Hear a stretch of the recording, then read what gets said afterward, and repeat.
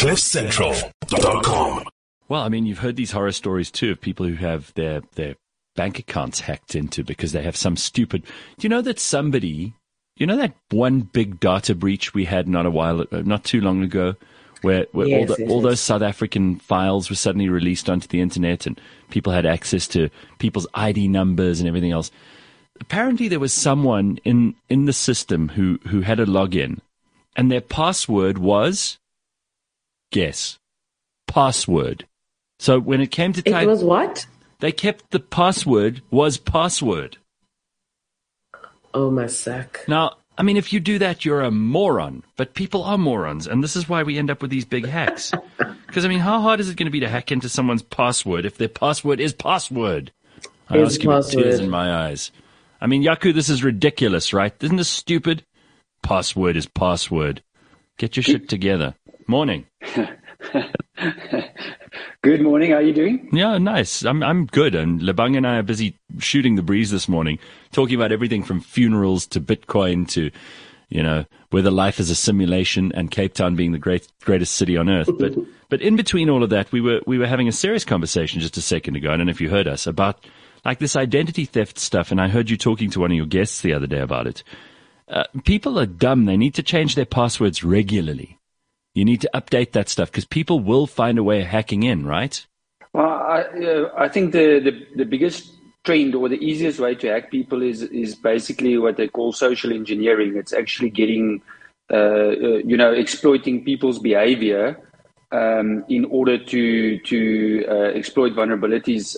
So there's this one American podcast that I'm listening to where they specifically just talk about security stuff. And a lot of the times people just phone in and say, can you just confirm what kind of, I'm phoning from IT, can you just confirm, are you running this kind of antivirus or this or that? Yeah. So social engineering is definitely a big thing.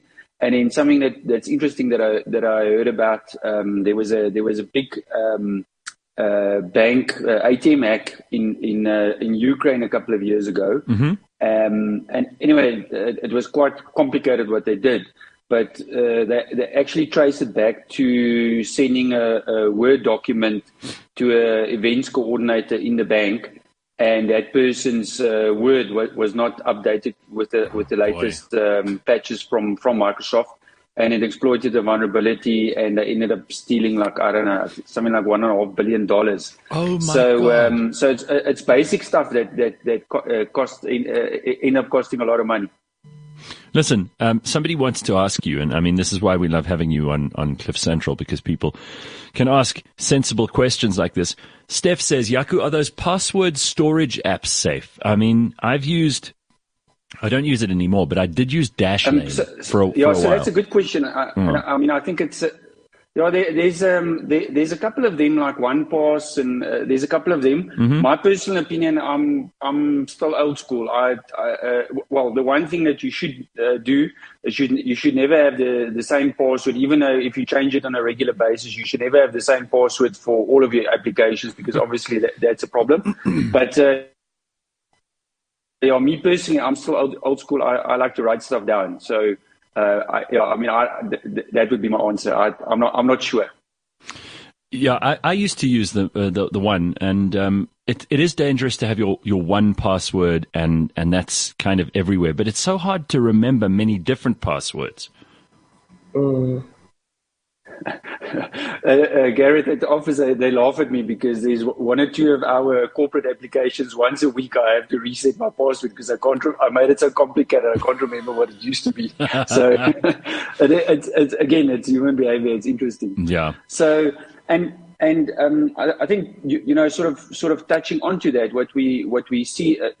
Just a side note back. When you were talking about the roads that's getting busy and people that's returning to work. Yeah. Just from a personal perspective, I am so happy about that. Me too. I'm so happy that I hear more and more businesses where people are returning to the office. And I know for a lot of people that got used to sort of maybe a bit more of a life-work balance and work-life balance. But I think for the economy and for enterprise-focused businesses, it's great news that we finally returning to some form of normality and getting going again. So that's just on a personal note. Absolutely. But I think what we see is that the only way if you're in a business, the only way that if you secure is you've got to test your defenses on a regular basis. That's really the only way that you're ever going to know that you have comfort. And in our industry, we have a terrible word for it. We call it penetration testing. It sounds horrible, but or I like to call it vulnerability testing. Okay. So we've got an application now where it's got an artificial intelligence engine sitting in the background, and it sits and it acts like a human being. So it will try different ways and then learn how human beings behave and then go and try and act according to that. Normally those type of things are just for big business. It's normally lots and lots of money to implement something like that. Yeah. And we've now partnered with a local company that's developed a solution, and we can make it available in a small to medium enterprise space. And then the other big misnomer is, as long as people sit and you make sure that your firewall is secure and everything is 100%, then you're okay. But we know, like for example, later today, I'm going to walk in at Cliff Central and I bring in my laptop and I connect to the Wi-Fi there. I don't come in via the front door. I walk in through the back door, and there I am on the Wi-Fi. So it's important that when you test internally and externally. And what we're going to do from a Catalytic perspective is we're inviting any company that wants to know if they let's call it penetration safe. Can we call it that? Yeah, sure. To shout out to us, and we'll go and do a free assessment for them. There's no risk to them, no exposure or anything like that, and we'll give them a report and say. So the worst case scenario is you'll get a report that says, listen, everything's 100%. You don't have to worry about anything. So that's that's very cool. Our next initiative until the end of June. We're just any company can contact us, and we'll engage them and do a completely. That's amazing. I mean, this was obviously too expensive for most small companies beforehand, and they probably didn't think they needed it. But everyone is now aware of the fact that you need to be thinking about these things. So that's terrific. And the best way to get hold of you, Jaco, is.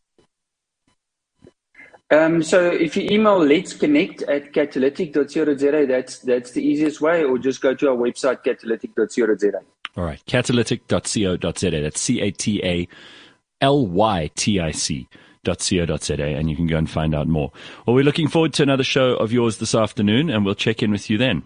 Well, this morning, rather, not this afternoon. See you later. 100%. Oh, all right, lekker. I'll see you a bit later. Thanks, Jaco. Looking forward as always. Cool, man. Thank you. Cheers. Bye-bye. Okay. CliffCentral.com